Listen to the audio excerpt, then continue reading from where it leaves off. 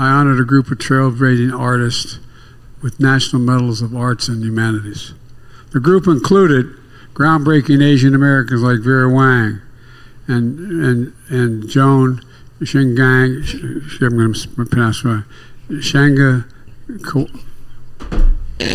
Koala. I think I pronounced it correctly.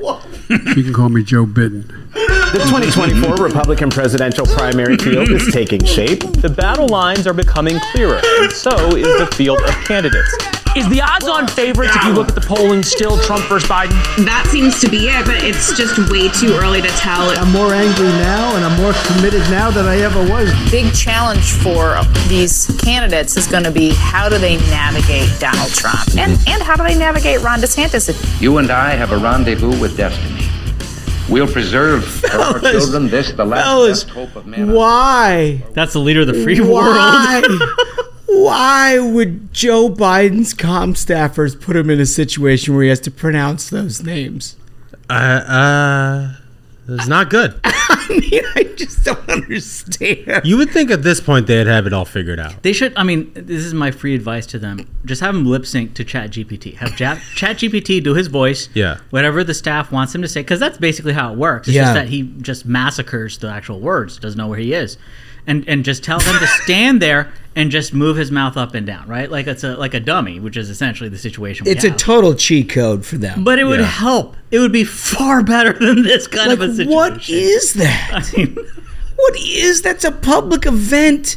People are. That's like the camera's rolling. I mean, this is going to be an incredible campaign where he's got to. I mean, he's going to try the basement approach again, but like. This is going to be at every stop in every state. Have you guys ever seen the movie Being There with Peter Sellers?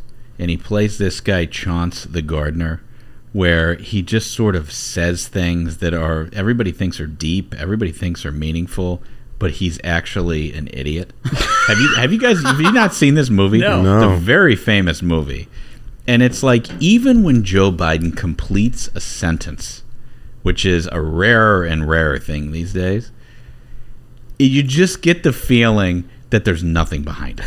Which I is never worse? would have guessed, by the way, that Ashbrook would have been our film noir guy.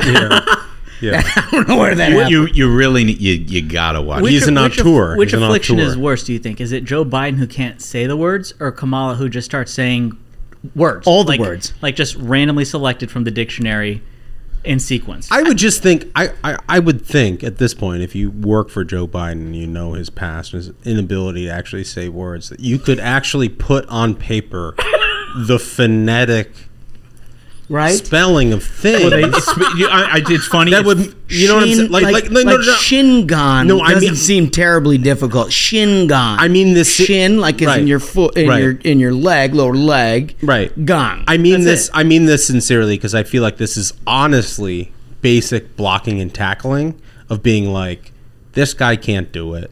Put the words there that he can say that's obviously not the person's name, but that is phonetically the same sound. It's like basic blocking tackling for your preschooler. Yeah. Like, like we just have low expectations. Do you think they don't do that? No, it is very funny you guys bring this up because just yesterday he was answering a question and he tried to spell the word billion. Can't do it. Oh, yeah, no. And the way the transcription professional wrote it down was a misspelling of the word billion, as reported by the Associated Press. Billion is what he said.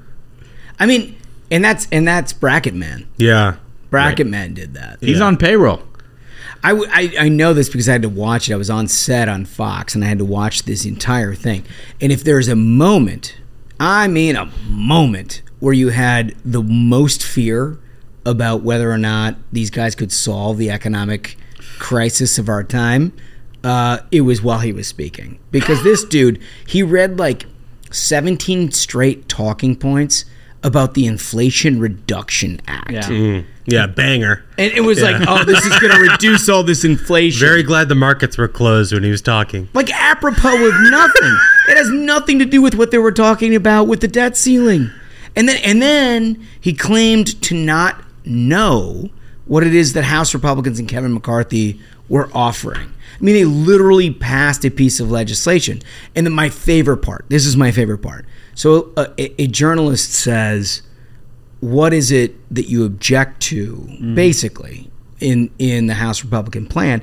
And he makes shit up. It's like vets or whatever. It doesn't include any of that shit. And then he rears back and he's like, do you know what's in there? And like, they don't. Yeah. They don't. And so then he uses the opportunity for them to not know, to say it's all very amorphous. Nobody knows what it is. And I'll tell you what it is. And like, he uses the opportunity to say a whole bunch of things that are basically, it could be. Except for the fact it's very, very fucking specific about what's in there. That's the thing is, like, it is legislation that's already been passed that exists. And you're right. It is a disgrace that the journos haven't even looked at it. So they're like, I guess we'll just take your word for it. It's like a game of telephone while these dipshits don't do their work. They don't do their work. Yeah. And I mean, imagine asking a question of a president of the United States and not knowing the answer. The answer, right? That's your whole point of being there. You know the answer. It's like the rule of the courtroom. You never ask a question that you don't already know the answer to. And these guys somehow, they get up before the president of the United States and let him say, do you know what's in there? And them just be deer in headlights. They're like, no. No. It's all process over here, Jack. Yeah. Not even curious. Oh my God, it's unbelievable. So we've got a big program in front of you today. I'll let Smug talk about what we've got in front of us in terms of an interview. But I will say we've decided, as we're sitting here right now, we've decided, because of the Trump interview in Town Hall on CNN, we're going to do a special episode this week. Have to. You have to. I mean, it's a 3-episode kind of week. Board. Yeah, the studio audience was very happy with it. The board came alive. I love that. So we're going to do that. But in addition to just doing the react to that, we got a really good interview. Ben Domenech, who over the years, there's been some contention. We've sparred.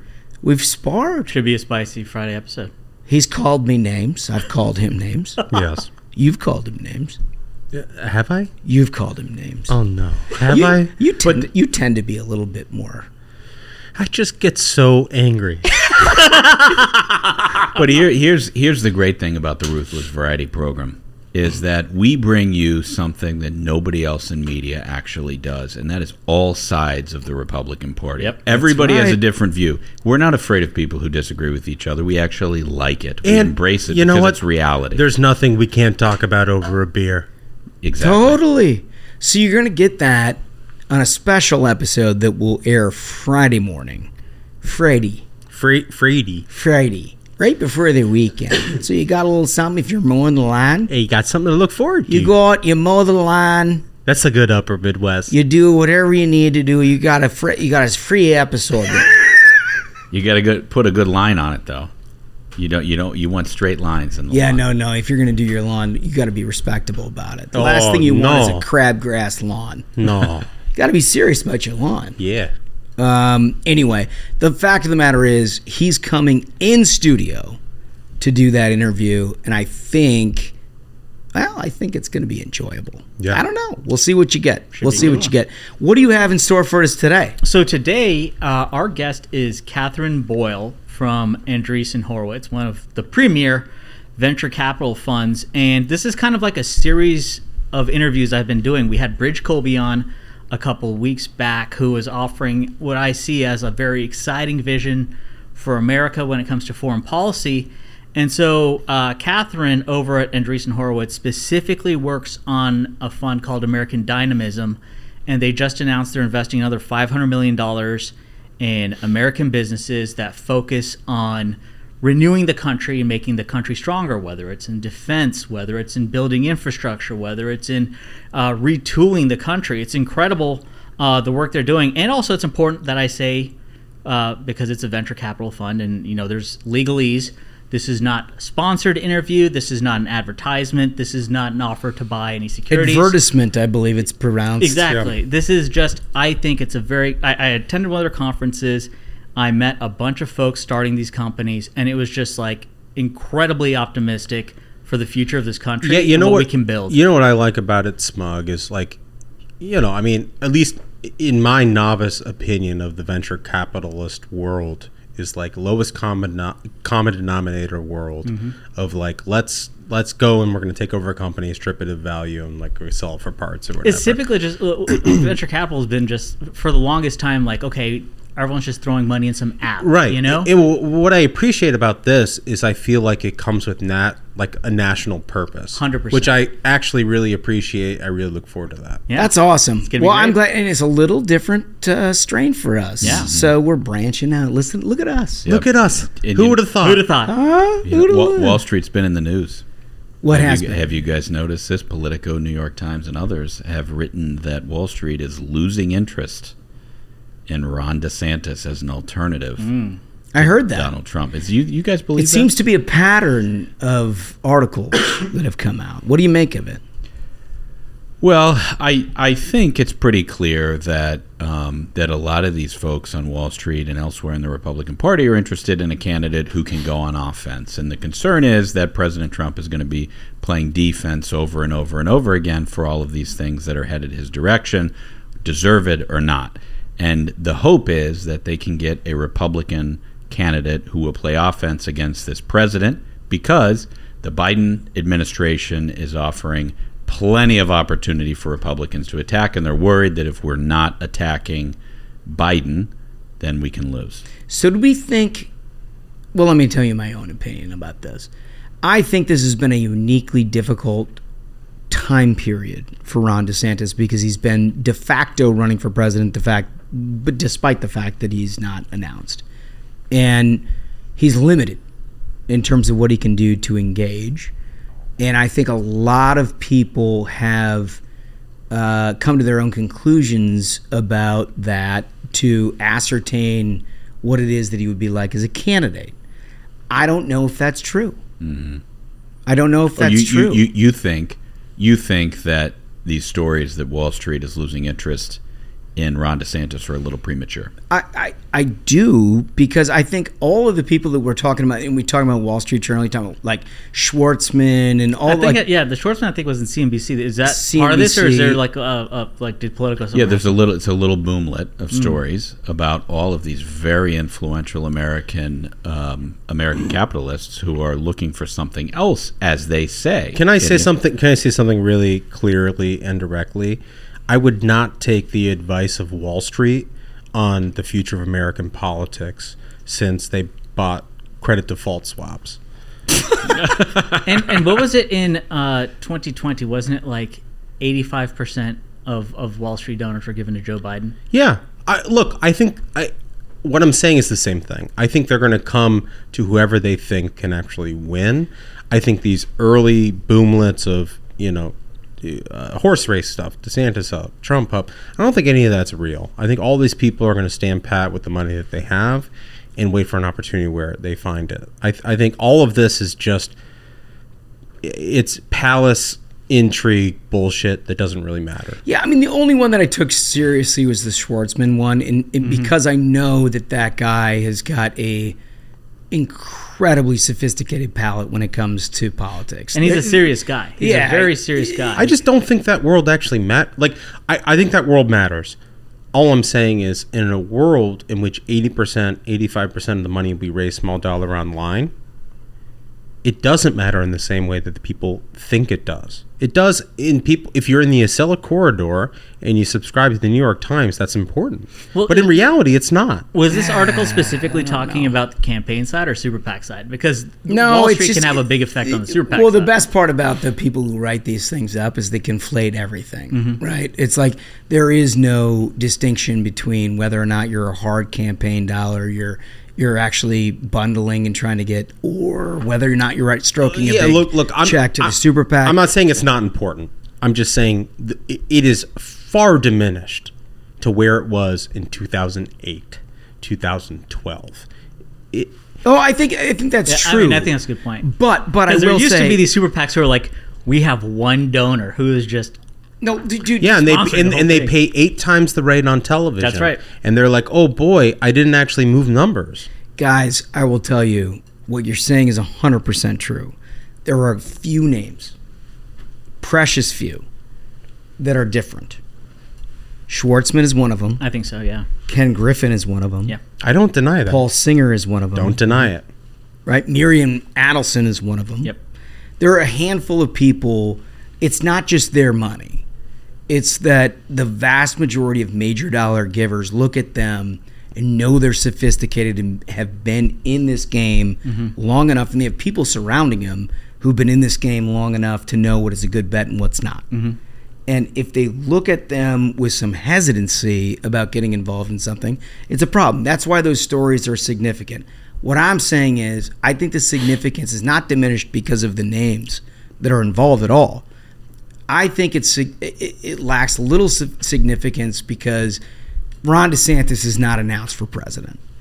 And if you find that he announces in the last weeks of May, early weeks of June, and all of a sudden a 40-point lead goes to 20, you're going to see a very, very different situation where people are interested in a whole bunch of different things. Conversely, if it doesn't, you're going to have a bunch of people looking around for other choices because there's a lot of these people who don't think that Donald Trump can win a general election, and they're interested in finding somebody who can.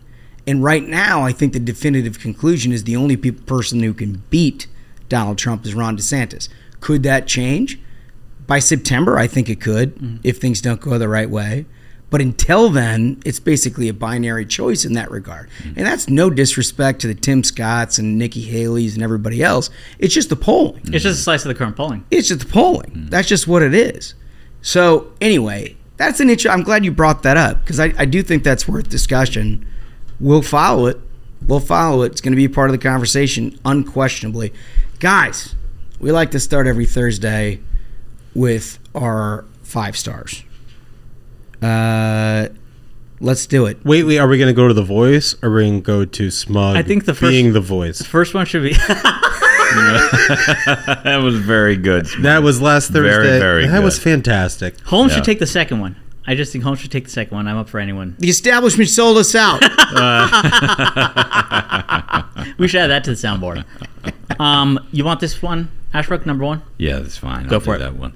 Okay, so this one is titled "What You Can Do for Your Country," and the name on it is a little, little vague. It's sort of like a greater than symbol and a bunch of underscores, I guess. Bunch of underscores. But what can you do for your country is the title. Much like the esteemed penis. That's the Proceedings of the National Academy of Sciences. Yes. The program perfectly fills a void. Oh, my God. Wow. There are so many weeks I don't even realize how much I'm needed to be able to laugh at the insanity until I get into the pod. Thank you for bringing laughs, demonstrating how we can discuss our differences while maintaining teamwork and shining a spotlight on issues that even the most conscientious conservatives overlook. Your candidate interviews and the points of view are so important for keeping us informed that you fellas are patriots serving a need the country didn't realize we had. Thank you so very much. Excellent. I love that. I love that. Smug, you always have the on-deck circle. I'm telling you, you'll love this one. You should read this one. I think you should read it. All right, fine. I'll take it. This is from K. Shin, I believe, SCHN. It says, "Thank God. Hi, guys. I found you through Megyn Kelly's podcast, and thank God I did. I'm a physician in the Twin Cities of Minnesota." Oh, look at that. Minneapolis. That's why he wanted to give it to you. Yeah, but here, nice. I'm the guy who stands up for Minneapolis. Everybody knows that. That's right. And work in an environment absolutely steeped in woke ideology. I watched front row as the COVID policies and lockdowns and riots destroyed our city, people's mental health, and children's well-being.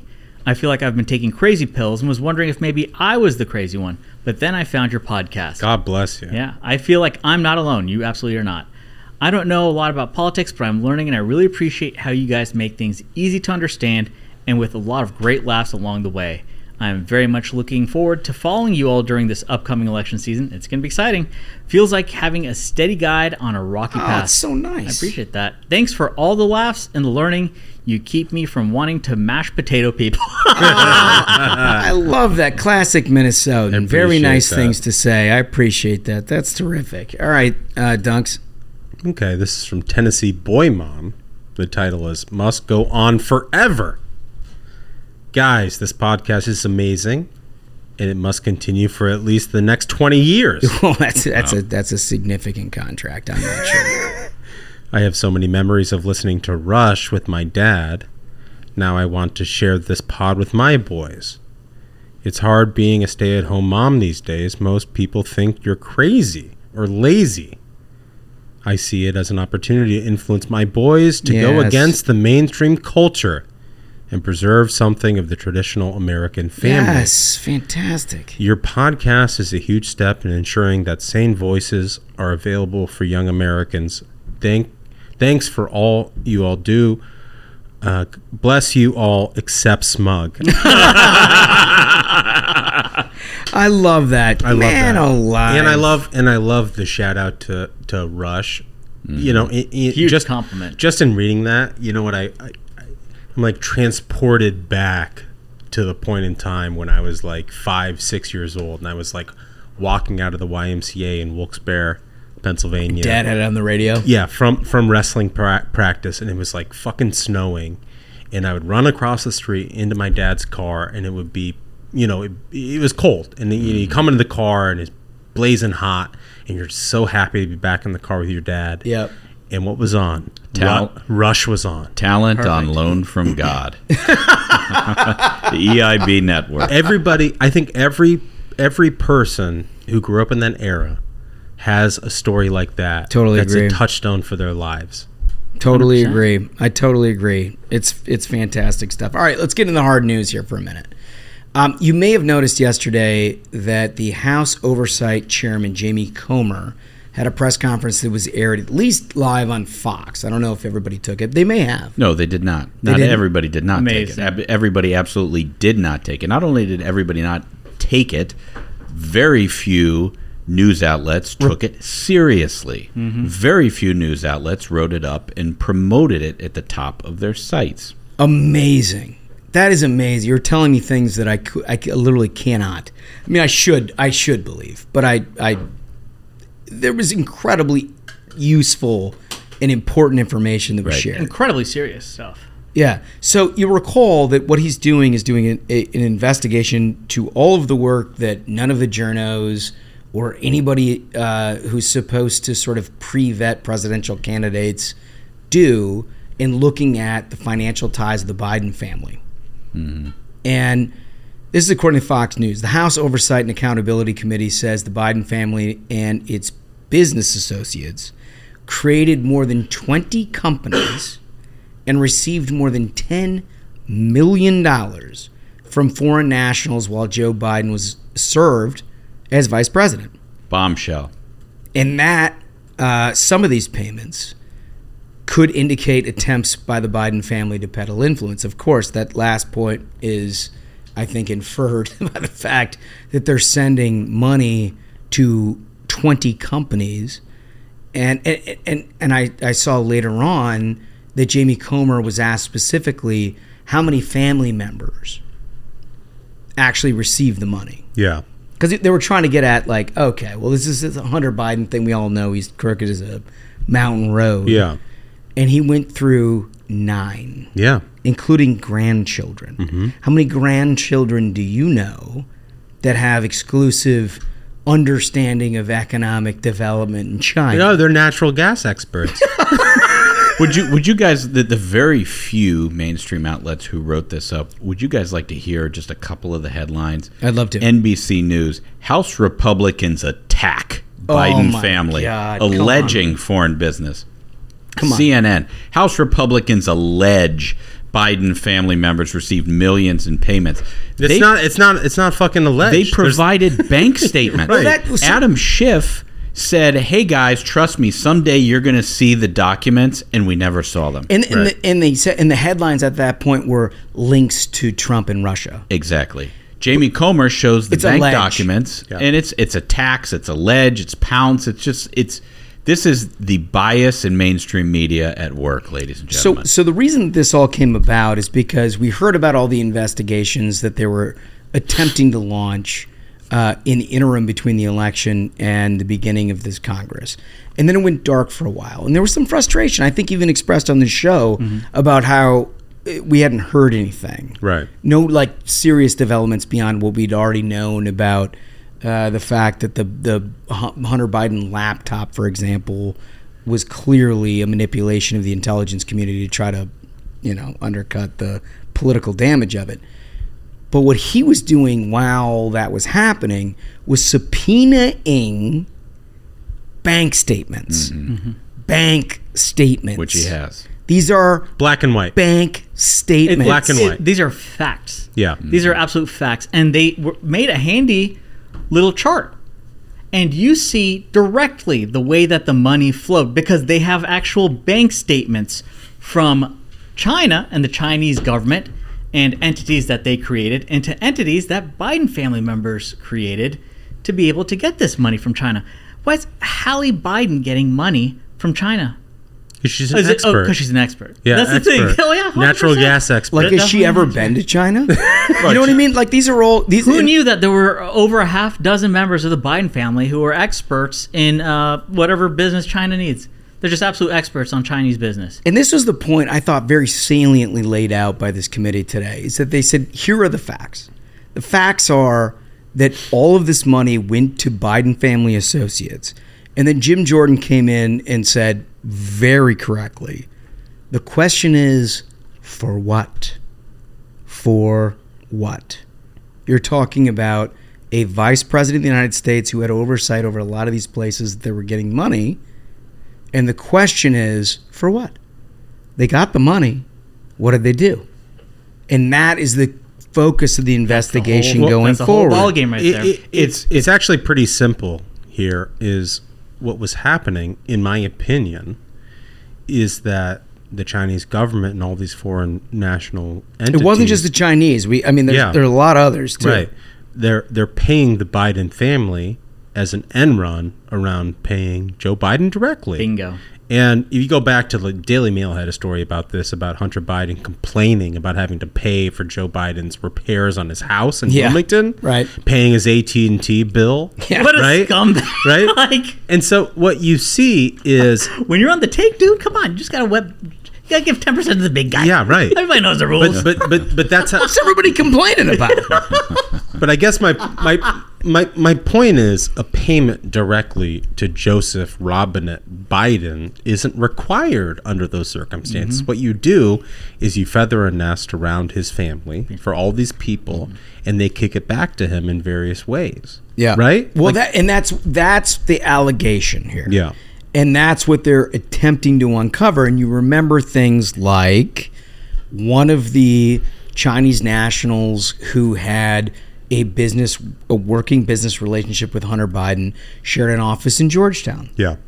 And with Hunter Biden. And at one point, they requested over email, which is now uncovered by this committee and verified by the Washington Post, I might add, that they needed a key for Joe Biden. Yeah, he had to have it. He had a key to an office that Hunter's sharing with some Chinese national doing business. Right. What's important to remember here is during the course of the campaign, Joe Biden was asked directly about this. It wasn't that they completely ignored it, although it's never a part of like a national news narrative. No, and this is, I honestly, and I'm glad you're mentioning this, Holmes, because this is the most key component of the whole thing. And in all the coverage from the media, they're like, oh, hand waving across it. No. Joe Biden specifically answered this question when he was running for president. Directly. However, if you were to look at any of the websites of any of the major outlets today, their stories were Donald Trump. There's one outlet that had 7 stories about Donald Trump before you got to one about this. Every outlet is George Santos. Some people on Twitter suggesting that the Biden administration pushed the George Santos arrest today to cover up for the, right. I don't know about all that. All I know is that the media is largely ignoring this major blockbuster story. And if people wonder why audiences out there, particularly our audience, but actually everybody else, has lost trust in the media, it's because they can't see information about stuff like this. And I will say something on this point, guys. You're going to criticize me, but this is not the actual journalists. If you looked at the Jamie Comer press conference, it was full of there was not an empty seat in the entire press conference. However, they take all the information, they're working their ass off to try to get it out and get it public because they're working people.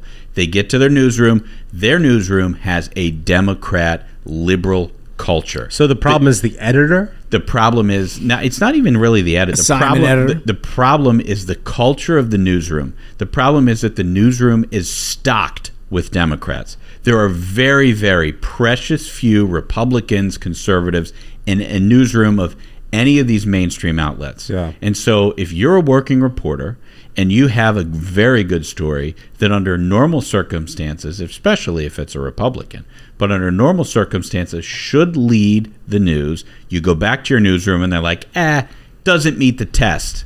And you're like, what do you mean it doesn't meet the test? And what's unsaid, what's unspoken is that this is a Democrat. We're not as interested in that. Tell me whether Jamie Comer has met his obligation. He's definitely met a threshold far beyond what penciled neck Adam Schiff met with Russiagate, where he was promising everybody for 18 months how he had a smoking gun on collusion and never provided it, and lied on national television. And everybody ran with the stories that staff were feeding journalists, right? Because that was the narrative that they liked. And the journalists loved it because they all wrote their books. They all got their airtime on CNN to be like, oh, walls are closing in. Trump is a KGB agent. They made so much money. All these loser journalists are getting laid off right now because there's no market anymore for saying that Trump is a Russian agent.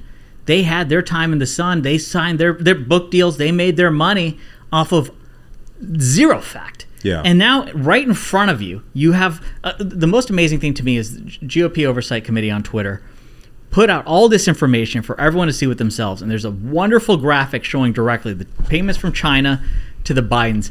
But there's one very funny part of it where one individual, Chairman Ye from China, paid Hunter Biden using a diamond, which is just like, how shady are these fucking people? What is this, like a West African drug trade?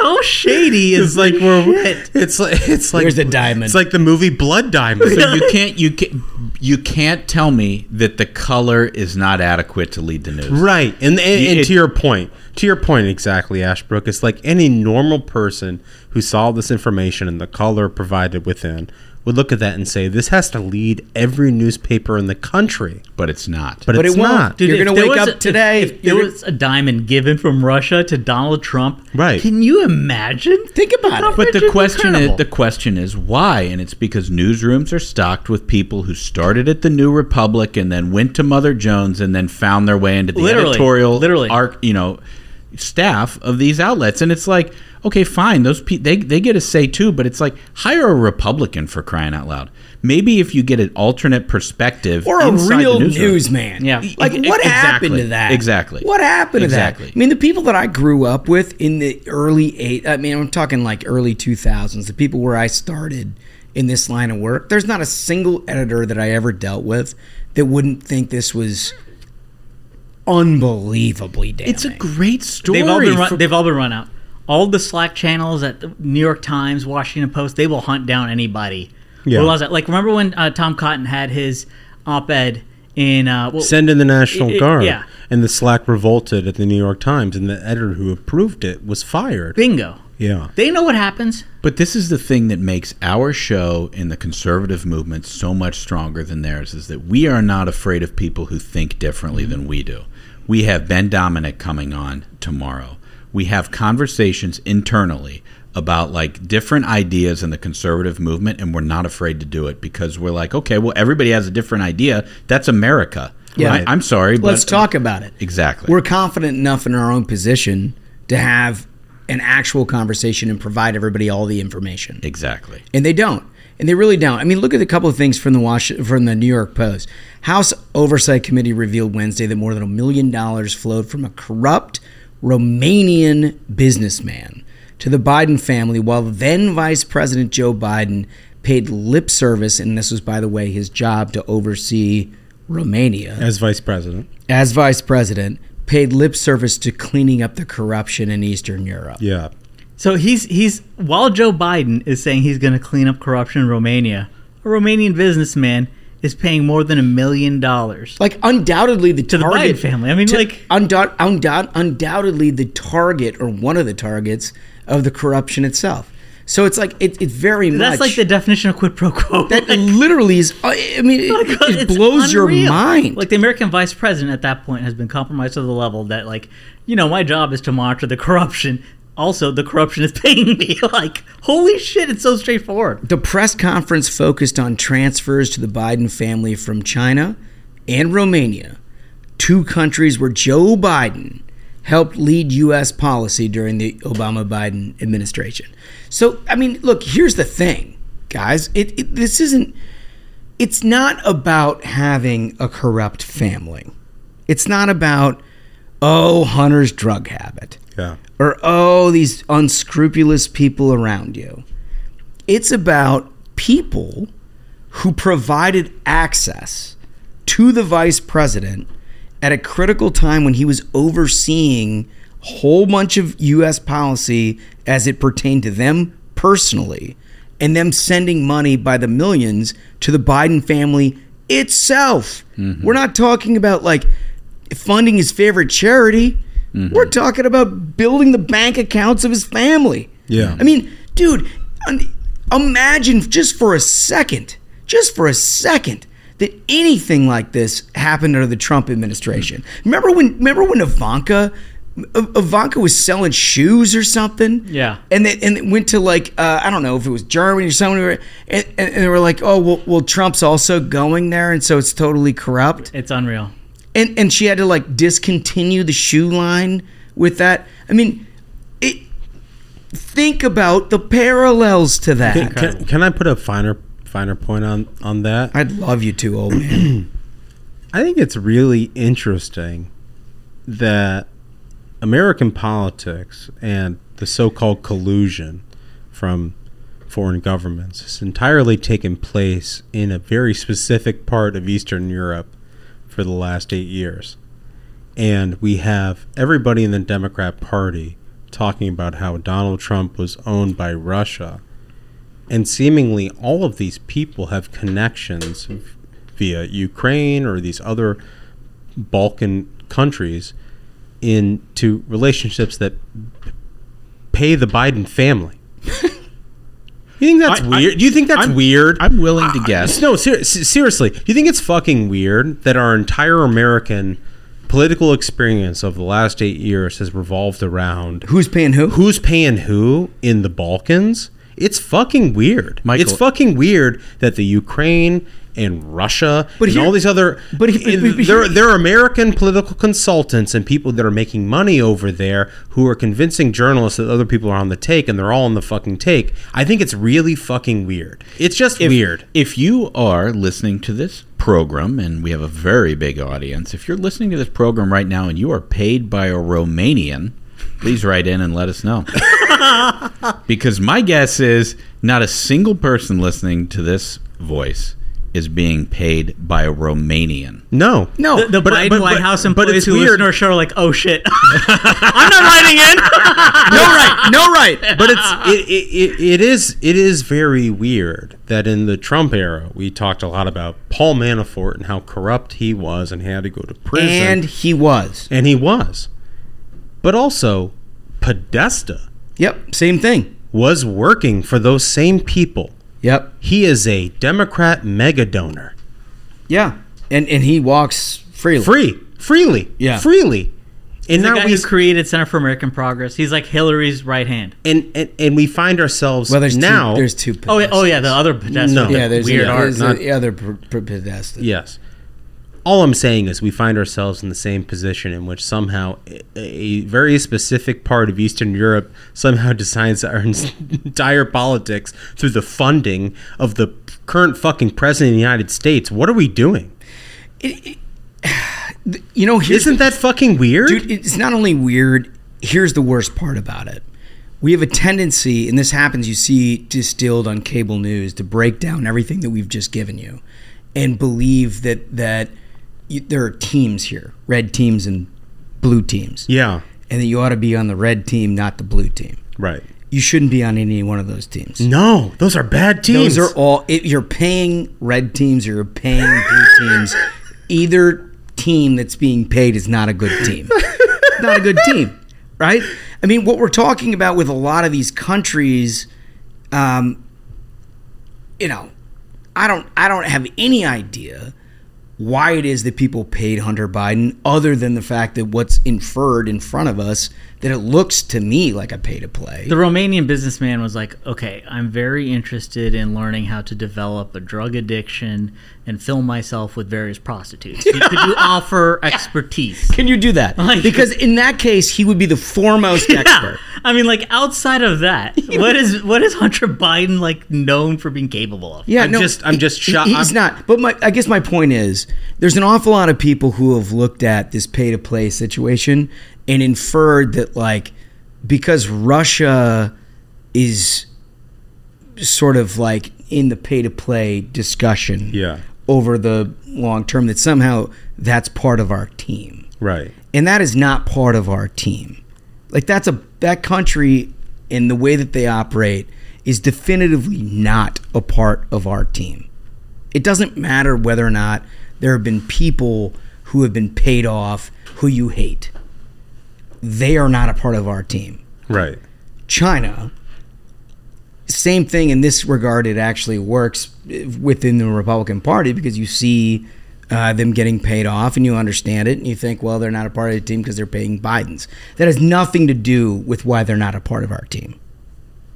I just want people to think skeptically about foreign policy. It's the reason we had Bridge Colby on. Right. It's the reason we had Rebecca on last on multiple Tuesday. Multiple viewpoints, because you need to understand the global implications about all of this policy, regardless of all of this shit. Right. This shit's corruption. Yeah. Right. This shit's corruption. And when you try to inject multiple viewpoints into a conversation, the libs say, "Oh, it's both sidesism." Oh, they make some excuse for why people disagree with what they say because they cannot handle somebody who has an alternate point of view from them. They simply can't take it. They can't deal with it. They can't do it. Conservatives can. Yeah. Well, this program can. And in the interest of different viewpoints, gentlemen, I think we should take a hard look at another study from PNAS. That's the Proceedings of the National Academy of Sciences. It's a very important, highly respected. I love how uncomfortable Smug is with these segments. So he has to. We have family listeners, and I want them to know. This is a very highly respected. Yeah, I mean, if you're listening to this in the car and you're on the way to school, maybe this is the time to press pause and wait 10 minutes. Okay, so Smug, tell us what PNAS has for us today. Sure. So this is a study from the Proceedings of the National Academy of Sciences. It's a highly esteemed publication. Smug, just read the headline. It says it's a massive woodpecker study that Proceedings of the National Academy of Sciences.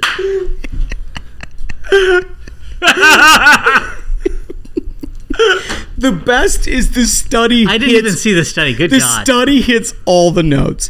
It's not just from Big Penis. It's not just about woodpeckers. It's about polygamy. How does this make the in document? woodpeckers. How does this make the document? I have a sneaking suspicion, maybe I'm wrong. I wonder if they're doing this just for us. Yeah. I feel like they just keep. I mean, they probably have never had more notoriety. They're playing the hits. They're playing the hits. So let me just give you a couple of insightful pieces of analysis from PNAS, Big PNAS. Please. Sharing mates. Cooperative polygamy or co-breeding is a rare, poorly understood behavior. This is according to PNAS, Big PNAS. Yeah. We determined the lifetime inclusive fitness effects of co-breeding in the cooperatively breeding acorn woodpecker, including direct fitness, personal reproduction, and indirect fitness, reproduction of co-breeding kin. So basically, let me break that down. What they're looking for is how many times the pecker is actually breeding, and whether or not it has adverse or positive outcomes on the pecker population. Can I put it more simply? Mm-hmm. They're looking at the competitive advantage of cuckoldry. Oh, jeez. I feel like that's pretty simple. The results indicated no inclusive fitness advantage to co-breeding for males compared to breeding singly, whereas females as duos experienced a higher inclusive fitness than singletons, due largely to the indirect fitness effects. Uh-huh. So it turns out if you're a dude pecker, PNAS, as it were, has concluded that there is no positive benefit. No. If you're a female pecker, they enjoy the cuckoldry. They enjoy the cuckoldry. It's science, guys. Look, it's science. Smog, it's science. Weigh in here. He's not going to weigh in. Proceedings from the National Academy of Science. Yeah, he just can't do here, stuff. Using 30 years of data and two alternative 30 years. Yeah, and two alternative methods, we outlined an approach to measure lifetime inclusive fitness effects of cooperative polygamy. Now that is. I mean, it's important that is cuckoldry. Yeah. Polygamy must be cooperative because otherwise it's adultery. Definition. Right. This is cuckoldry, as the old man rightly points out. Mm-hmm. In the cooperatively breeding acorn woodpecker. Yes. So I think in the end, for both sexes, the number of offspring observed in direct fitness declined, while the number of young parented by related co-breeders increased. Oh, that very interesting. No, it increased. No, I hate this. Well, wait, why? The co-breeding coalition. I mean, because this is defending the cuckoldry. I think this study is actually very important for a number of reasons. I think primarily, though, is if you look at population of peckers. No, human population. Oh, you're taking out of the peckers. The extrapolation of human population over the next 100 years. You look at places like India and China and Korea. A lot of these places, given that they have elder populations, are looking at, in the next 100 years, this isn't a joke, having their populations halved. Seriously. Mm-hmm. Fucking halved. Mm. This is why they have children, one-child policy? Yeah. No. It's become cultural more than anything. It's not just what does that have to do with a polyamorous woodpecker? My point is that you might actually find in some of these developing countries, places like India or China or whatever, where they actually have to move towards as the study, PNAS study would suggest. Big PNAS would suggest a competitive environment for breeding. A cuckoldry environment, if you will, would ultimately end up with more children. This is no joke. Do you think it's something? Hey, Smug, let me ask you something. Is there something about the act? I have no idea what this is. I was going to weigh in and just say that these sound like terrible birds and they'll all burn in hell. Is there something about the act of a polyamorous pecker that makes them more likely to produce children than a I have no idea. I didn't read this study. I've been horrified this whole time. I think these are terrible birds. I oppose this. I think there's a lot of these societies that are going to find themselves in a death spiral in the next 100 years, which is clear from the population tables if you look at them. And maybe the woodpeckers are teaching us something. And that's why the research is so important. That's why it's important. Big PNAS is telling us something we need to know. You heard it here first, folks, on the This Variety program. Hard news that you can trust.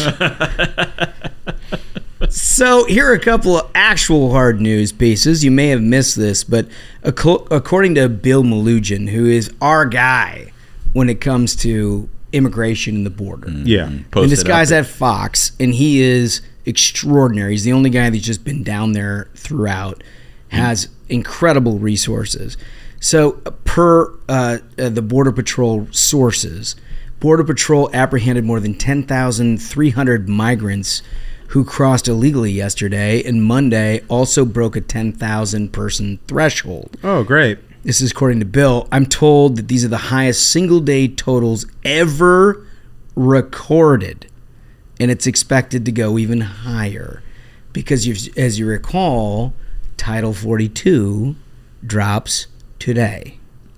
I mean, the implications of this are absolutely horrific, and the story essentially that you're hearing from folks at the border is they will not be able to stem this tide of illegal immigration into the country to the point where they're anticipating capturing so many people and then releasing them without any sort of processing because the numbers are that overwhelming. It's unbelievable stuff. Oh, gee. I mean, I read a story today that they were considering just releasing people. That's right.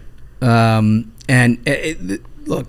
they should release them. You know what? They should release them into Martha's Vineyard, and they should release them into Cape Cod, and we should see how Berkeley, and we should see how they can absorb all these people in their society. I mean, I think to your point, yeah. Governor Kathy Hochul, governor of New York, issued an executive order late Tuesday to bolster the state's efforts to help New York City with an influx of asylum seekers as border policy is set to expire this week. The move comes as New York City suburbs are in an uproar. Oh, no. Over Mayor Eric Adams' plan to move migrants to vacant hotels in Rockland and Orange counties. They're going to have to edit those signs to say everyone is welcome here. Yeah. And say, you know what, we're full up. Yeah. Oh, so this not my backyard. Yeah, this is what we were specifically discussing. This is again from Bill Melugin.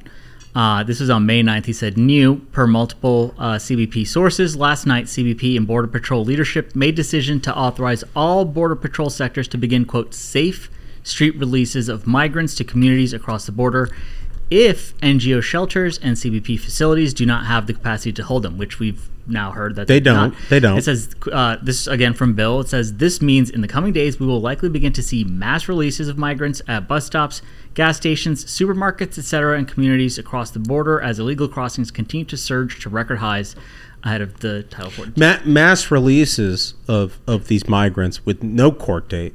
Yeah. Nothing. They're just in the country unaccounted for.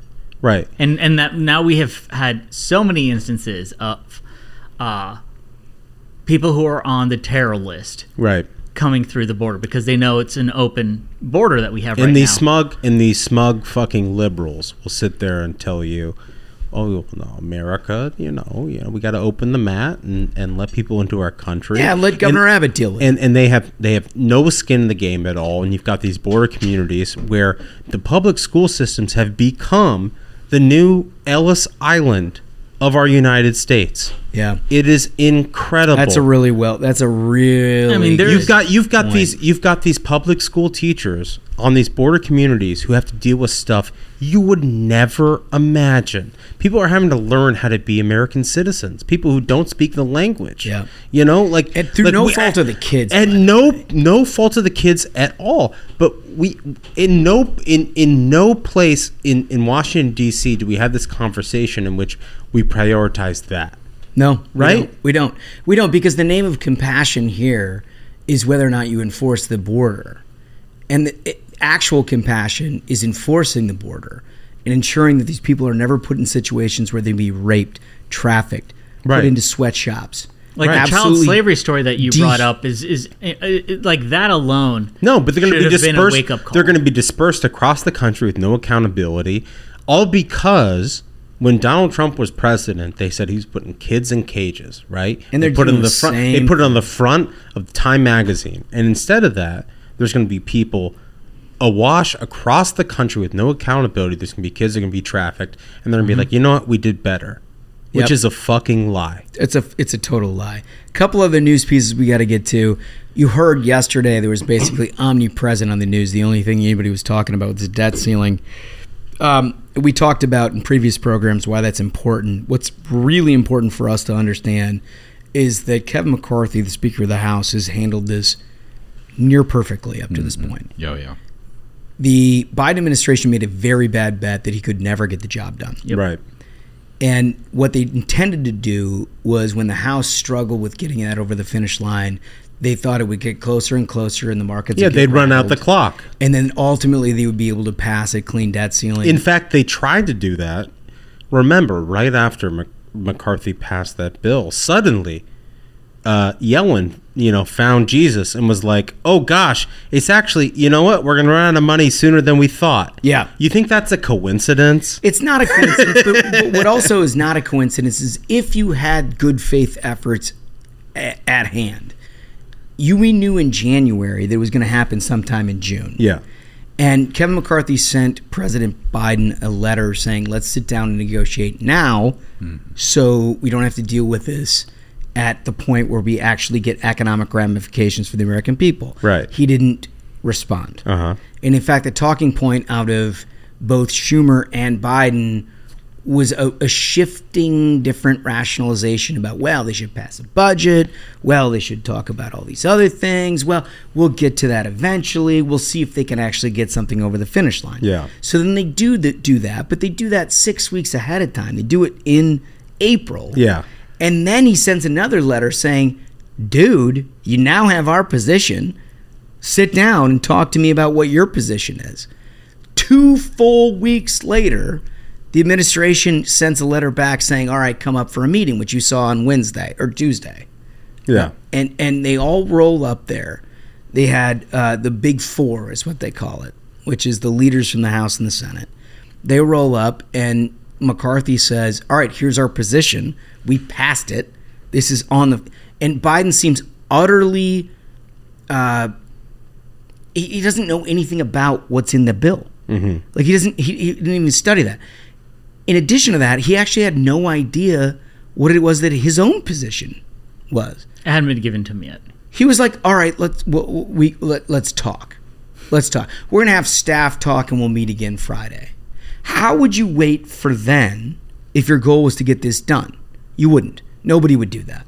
There's not a single CEO or anybody of any influence or any power anywhere in the lives of anybody who's listening to this who would go right up into the point where you have to actually make a decision without any plan on how to make it. Well, CEOs and normal people with influence are pressed by others who hold them accountable. Mm-hmm. Joe Biden, I sound like a broken record here. Joe Biden has never once been held accountable by this media. And it is put our country in such a difficult position that McCarthy has sent him a letter at the beginning of this year. Joe Biden never even responded, and nobody asked him whether he was worried about the deadline. You know what I mean? Well, let's put it in terms that Joe Biden can understand, okay? Let's put it in terms he can understand. Kevin McCarthy has chocolate frozen yogurt. Joe Biden has vanilla frozen yogurt. Pull the lever in the middle and you get a swirl. And that is compromise. A little bit of chocolate, a little bit of vanilla. Dude, I think this really would work if they try to explain it to him. If they explain it to them that way. He's like, oh, honestly, chocolate chip, Jack. Yeah, we could all solve of a this sudden Biden's tomorrow. like, I got it. I'll sign that. I'll sign that. Do I get 2 scoops? I'm signing it. Let me tell you the way it's going to actually play out. They're going to go through this week and this weekend without anything. Democrats are, what they're banking on is a Republican blink. They're not going to get it. You got McConnell and McCarthy basically tied at the loop, and almost all, I would say all, at this point, Republicans in the House and the Senate fully invested in the fact that Republicans have provided the only solution to this. Mm-hmm. Democrats have provided zero answers for it. They're going to try to keep breaking Republicans. When they get to the point next week that is very clear that they're not going to be able to do that, they're going to do 2 things. They're, one, going to say, well, we need a short-term extension. Right? They're just going to try to kick the can down the road to try to make sure that the markets understand that they're serious about not defaulting, but their position isn't clear. McCarthy's probably going to reject that. I'm guessing. I don't know. I'm guessing he's going to reject that. He's already said that he's not in favor of it. And then the Biden administration is going to pick the least, most insignificant thing within the bill that they passed out of the House. He's going to say, we'll do this. And of course, that's not halfway. And McCarthy will say no. And they'll say, well, this is the guy who wants to default. And the media will run with the headline, right. McCarthy rejects Biden offer on debt ceiling. That will happen. But just so you know where this is coming from, that is the way this is going to play out next week. Not a joke. It is the way that's going to play out. It is going to take more than that. And it is going to have to take more than that to get the House of Representatives on board. But just so you know, that's where this whole thing is going. I'm glad we did this segment 2 weeks ago, and I'm glad we're doing this one now, because this thing is going to take over the media atmosphere in the next 2 weeks, and you need to know exactly why it is that these guys are being disingenuous. Yeah. Last piece of news. Tucker's doing Twitter. This is very, very interesting. So Tucker Carlson announced yesterday, after he left Fox News, that he is going to use the Twitter video platform to produce a show. Smug, what do you think about that? I mean, I'm interested to see what happens here.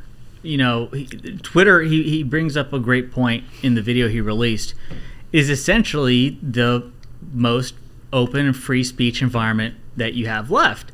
I want to see what the numbers are like. I think it was up to like 11 million views within a few hours of him posting this.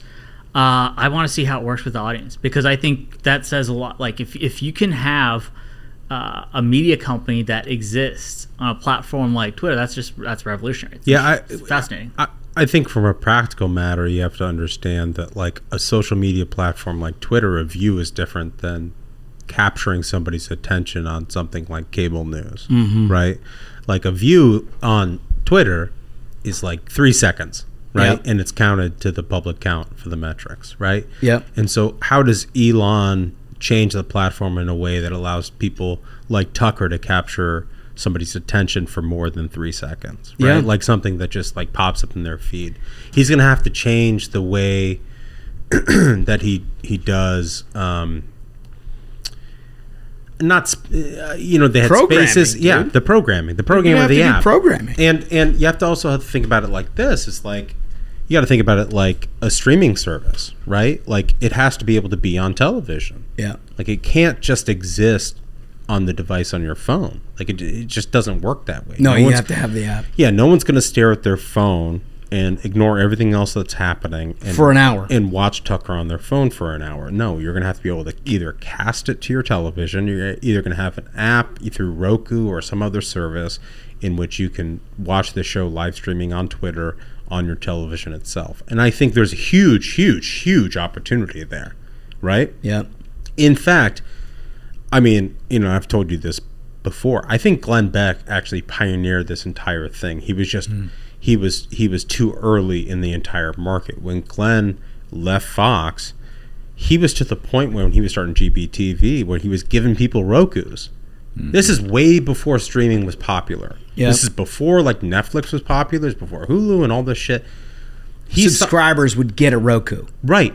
He saw around the corner of this that audience is king. Tucker understands that. Yeah. He understands that. And so in doing this show on Twitter, he has to maximize the utility of capturing audience.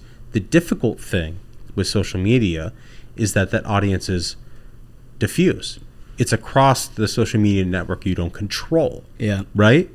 So how do you capture that? It's also not self-choosing, right? Right. I mean, in a lot of ways, there are people who just spot check. They don't actually sit down and watch. Right. Yeah. No, it's going to be fascinating. I also think it's a testimony to what Elon Musk is doing in a lot of ways, and that people have confidence that he can actually build an audience. I don't think it's there yet, but I do think it's fascinating. And it's something to definitely watch. In the meantime, fellas, I think we should go to this interview. Yep. Again, this is a very interesting interview. I'm really happy Katherine Boyle accepted the offer to come on the show, talk about the work American Dynamism is, building companies, investing companies that are made in America, that create products and solutions for challenges that America faces. Let's get right to the interview. All right, folks, I'd like to welcome to the show Katherine Boyle, who works on the American Dynamism Fund over at Andreessen Horowitz. Katherine, thank you so much for being on. It's so great to be here, Smug. Thanks for having me. So I understand you had a huge announcement yesterday. That's pretty exciting. Could you tell us a little bit about that? Yeah. So we announced a $500 million commitment to the American Dynamism practice, which will be used for early stage investing in companies that we define as supporting the national interest. So it's a broad category of companies. It's everything from aerospace, defense, national security, but also things like manufacturing, logistics, housing, education, the things that touch all Americans.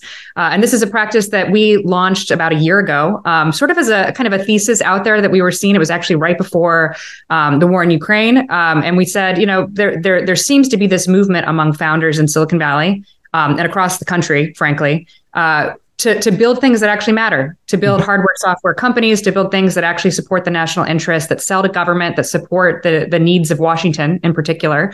And I think we could never, I think we're in some ways surprised by the enthusiasm for this category. We saw the trend, but the extraordinary momentum that picked up over the last year, not only in places like aerospace and defense, but also in areas like housing and education and manufacturing. It's really been an extraordinary moment, I think, for tech and for the country at large. So we're excited to be a part of it, and we're excited to back these companies. I mean, that's a huge commitment. That's awesome news. So I got really interested. I attended a conference that you guys had in DC, and it's sad that it was so surprising, but it was tech, but very optimistic. Like, I think most people in their minds now see tech as kind of like this dangerous, antagonistic thing that like, oh, AI is going to take over the world, or some dystopian idea of like social networks just ruining people's lives. But every company, every founder that I spoke to and I heard speak there just had this incredibly optimistic view, specifically about America and helping rebuild the infrastructure in America, helping create jobs in America, and tackling the big problems that, no one has taken up. Our government hasn't really taken up. Absolutely. No. And I think that's one of the things that there's a couple misconceptions, I think, about, what we do as venture capitalists, what we do as founders or supporting founders. These are small businesses. These are businesses that are intended to become large, but they start off as these people with chips on their shoulders that want to solve a very specific problem. And for a while, those problems were very, I'd say almost like very focused on Web 2.0, focused on how can we use the mobile web, social media. And I think what's happened over the last 10 years is just there's been this extraordinary excitement about, well, can I do something in my community, or can I do something even bigger for the nation at large? And it's companies like SpaceX that have truly inspired a generation of founders to say, okay, well, maybe I can build a rocket ship, like a literal rocket ship, not just the theoretical ones we talk about. Companies like Anduril, which, was founded only 5-6 years ago, which, was born out of frustration with how legacy prime defense contractors operate, and a group of people who said, we want to build for national security purposes and for the defense of the U.S. And I think those were messages that didn't exist in Silicon Valley a few years ago. Mm-hmm. And they just become overwhelming in terms of, I like to say that a lot of our job is memes, and you know better than anyone how powerful memes can be. And I think that, companies like SpaceX, Anduril, Palantir have really created the kind of movement for other founders who've either worked inside the U.S. government, or have supported the mission of government in many ways, to build for their country, and to do it in a much more effective way, to do it in a cheaper way, to do it in a private sector way, and to do it with the talent, and particularly the talent base that exists in the private sector. So, in some ways, there was only a handful of companies that met these needs a few years ago, and now we're seeing, hundreds of companies across the U.S. that we really feel exemplify this thesis. And so when I was reading your description of American Dynamism, which is, I invite everyone definitely check that out. It was a terrific read. This part really stuck out to me. It said, American dynamism is for builders. It's the belief that the values upon which the country was founded are real and worth defending. Dynamism is also a feeling, the feeling of growth, movement, momentum, and opportunity that makes America the country people want to be from, to immigrate to, and to build a life, career, or company in. I believe strongly in this ongoing and historic American experiment and the values that unite us. And I look forward to championing the founders who believe that America's best days are just ahead. I mean, that's just like, that's not a message you typically hear in tech or like any part of business today. It's incredibly unique of how much of the work that you guys do is based in patriotism and in solving, the real problems in America. What are some other of the portfolio companies that you guys have been working with? Yeah, and just before we get into the portfolio, I mean, I think you're pointing out something that it's both new, but it's always been the spirit of Silicon Valley. When you think of how Silicon Valley was founded, it was founded on national defense. Like so many of the industries that existed, and that like the reason why we have mobile phones is because of the defense industry. So like there was always this partnership between Washington and Silicon Valley, and I think for like the last 15 years, maybe it was like they got further apart, but now they're coming closer together as well. And where is the spirit coming from?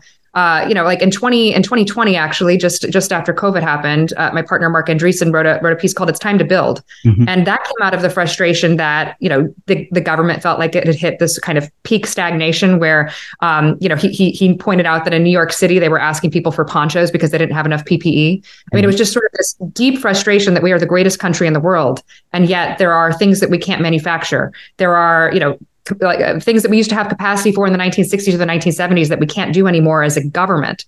And I think that sort of struck a chord with young founders who say, I want to solve these real problems. And you ask about the portfolio, I was just reflecting with my partners actually just before coming on the Zoom with you.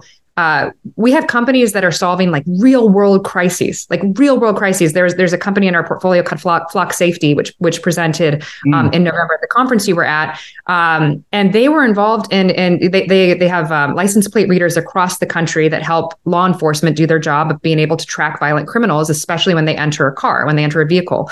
And they were involved yesterday in solving the Atlanta shooting. No kidding. Because they have such so many cameras and such a network around the Atlanta area. That's where they're based. They were founded in Atlanta in 2017, and a small startup that now works with law enforcement agencies across the United States. We invested actually in them, and this is like a story that always gives me chills. But when they were fundraising, they were actually pretty short on. It took them a while to get back to us one day, and we asked like, what's going on? Like, why are they not getting back to us? And the founder Garrett responded. He said, "I'm sorry, we just had a crisis moment where an 18-month-old has been kidnapped in Atlanta, and it was all hands on deck. We had to, search and help law enforcement find the child, and we were successful. Wow. And if we don't find that child within the first 24 hours of someone having an Amber Alert or a kidnapping, law enforcement honestly says like we usually won't find that child, especially if they're that young." And so when you think about like, here's a tech founder that's using software to help law enforcement do the very, very difficult work of solving Amber Alerts and kidnappings. This is what tech should be used for. Mm-hmm. It should be used to reduce criminals or to reduce crime. It should be used to kind of solve these horrible cases that used to exist without any technology serving the people who devote their lives to public safety. And it's the same thing with defense. It's the same thing with categories that really matter for America, like manufacturing and like upskilling, which is an area that we've been spending a lot of time in as well. And a theme I see constantly when I read about American Dynamism is kind of companies that are trying to fill a void that the government has kind of abdicated completely. There was this great example, and we've discussed him multiple times on the show, and I had no idea that the company he was at, Flexport, is actually one of your portfolio companies. But in 2021, when there was that supply chain crisis where there were ships just off the coast, the founder, Chris Peterson, jumped in a boat, gets out there, and starts trying to actually figure out how to solve this. I was surprised to find out that's one of the companies in your portfolio. Absolutely. Yeah, no, it's a great example. And it's one of these things. What I love about the Ryan Peterson Flexport example is that like he knew more about what was happening with supply chain than pretty much like the elected officials in the Port of Long Beach or anyone who should have known what the core problem was. And so I think like that's something also about why founders need to be working with the U.S. government. Like these are founders who deeply care about solving the problems. They're apolitical. In their minds, like building in and of itself is a political philosophy. So they don't care about the politics of the day. They just want to get the job done. And so they'll work with anyone, but they just want to see things move. Again, it's about movement. It's about making sure that citizens get the services that they need in many cases. So I think it's a perfect example where when no one really knew what to do, he got on a boat and was like, okay, like I'm going to actually look at it myself and see the problem. And one of the other areas we spent a lot of time focused on, and I know you and I have talked about this as well, is manufacturing and making sure that Americans who've been left behind can be upskilled into these jobs. One of the most exciting kind of photographs that came out of the Starship launch was watching all of these people the night before the Starship, who we call like the bending metal types, the people who are really into manufacturing and sort of, they can manufacture anything, but now they're manufacturing rocket ships. And when you see those people working side by side alongside, people who have PhDs in artificial intelligence, like that's the spirit that we're trying to encapsulate, that this is, a multidisciplinary approach to how you build in America. That's what it used to be in the 50s, 60s, and 70s when we were really focused on aerospace as a government, not as a private sector. But if the private sector could pick up the slack there and ensure that we're upskilling people so that, someone who's very skilled in manufacturing of automobiles can manufacture rocket ships, that's an exciting thing. And I think that's where we're focusing is how do we make sure that the companies that we're investing in too are also part of this upskilling mission. And I think what's really interesting about that is kind of the contrast where one of these companies, Hadrian, that Chris Power started, when he was discussing their work at that conference, he said that we oftentimes can't find, there's not a skilled workforce that's building rocket parts, but we find a ton of employees we hire from Home Depot, and within 6 weeks, they have them trained up and they're building rocket parts. And I love that example of searching out existing skill sets that can be then focused on something that's mission critical and in demand, as opposed to I remember there were all these stories of can coal miners be taught how to code, which seemed almost kind of like dismissive as opposed to trying to create an actual opportunity. Like you told me the SpaceX story about how when they were trying to find welders. Oh yeah. So the SpaceX story, it's really interesting. I think one of the core things that SpaceX has done for America that a lot of people don't know about is that they have trained up people from all walks of life in manufacturing. So when we look at SpaceX, it's tens of thousands of people who've worked there. These are the people who know actually how to manufacture things for the 21st century, how to build alongside software, how to build hardware in as fast a way as possible. And one of the great stories about SpaceX is when they were trying to find people who knew how to do this bending of metal. And so in the early days, they went around to auto detailers across Los Angeles looking for people who actually knew how to work on hardware and said, we can train you up on how to do this on rockets. And that's a pretty extraordinary story that you're training people to do things that haven't been done before. And that's kind of, I'd say, the kind of core story too of tech is that in a lot of the things that we're building right now, they really haven't been done before. Starship hasn't been built before. And so the kind of broadest tent you can do in terms of, bringing the talent pool, teaching the talent pool. And the Hadrian example is a perfect example of, we have sort of this aging workforce for the defense industrial base where we used to know how to machine parts. And we used to have this sort of, 1,000 or 2,000 machinists across the country who could sell to Lockheed Martin or sell to Raytheon. But those people are aging out. Mm-hmm. And now we need a new generation to be taught how to do these things alongside of software better, faster, and cheaper. And so that is in some ways what a lot of these companies are doing. They're not only, building talent for themselves, but so many of these companies are going to spin out other companies across the US that are going to lead to new types of manufacturing, new ways of manufacturing. And almost it's in some ways you can think of it as this is a way that schools are built. This is the way that people are learning actually how to upskill people in different communities. So it's really exciting, now that we've invested in a lot of alums coming out of SpaceX to see just the knowledge base that they're taking to different parts of the country to build new types of things that they've learned from just having worked in this one company. That's incredible. Before I let you go, with our interviews, we always have 3 questions. The first one, I need to know, what would be your last meal and why? I love this question. I think with this question, there's always how much time is after the last meal, because that I knew it was my last meal, and it was like immediately after. I'd probably have a lot more wine than if I had to deal with the next day.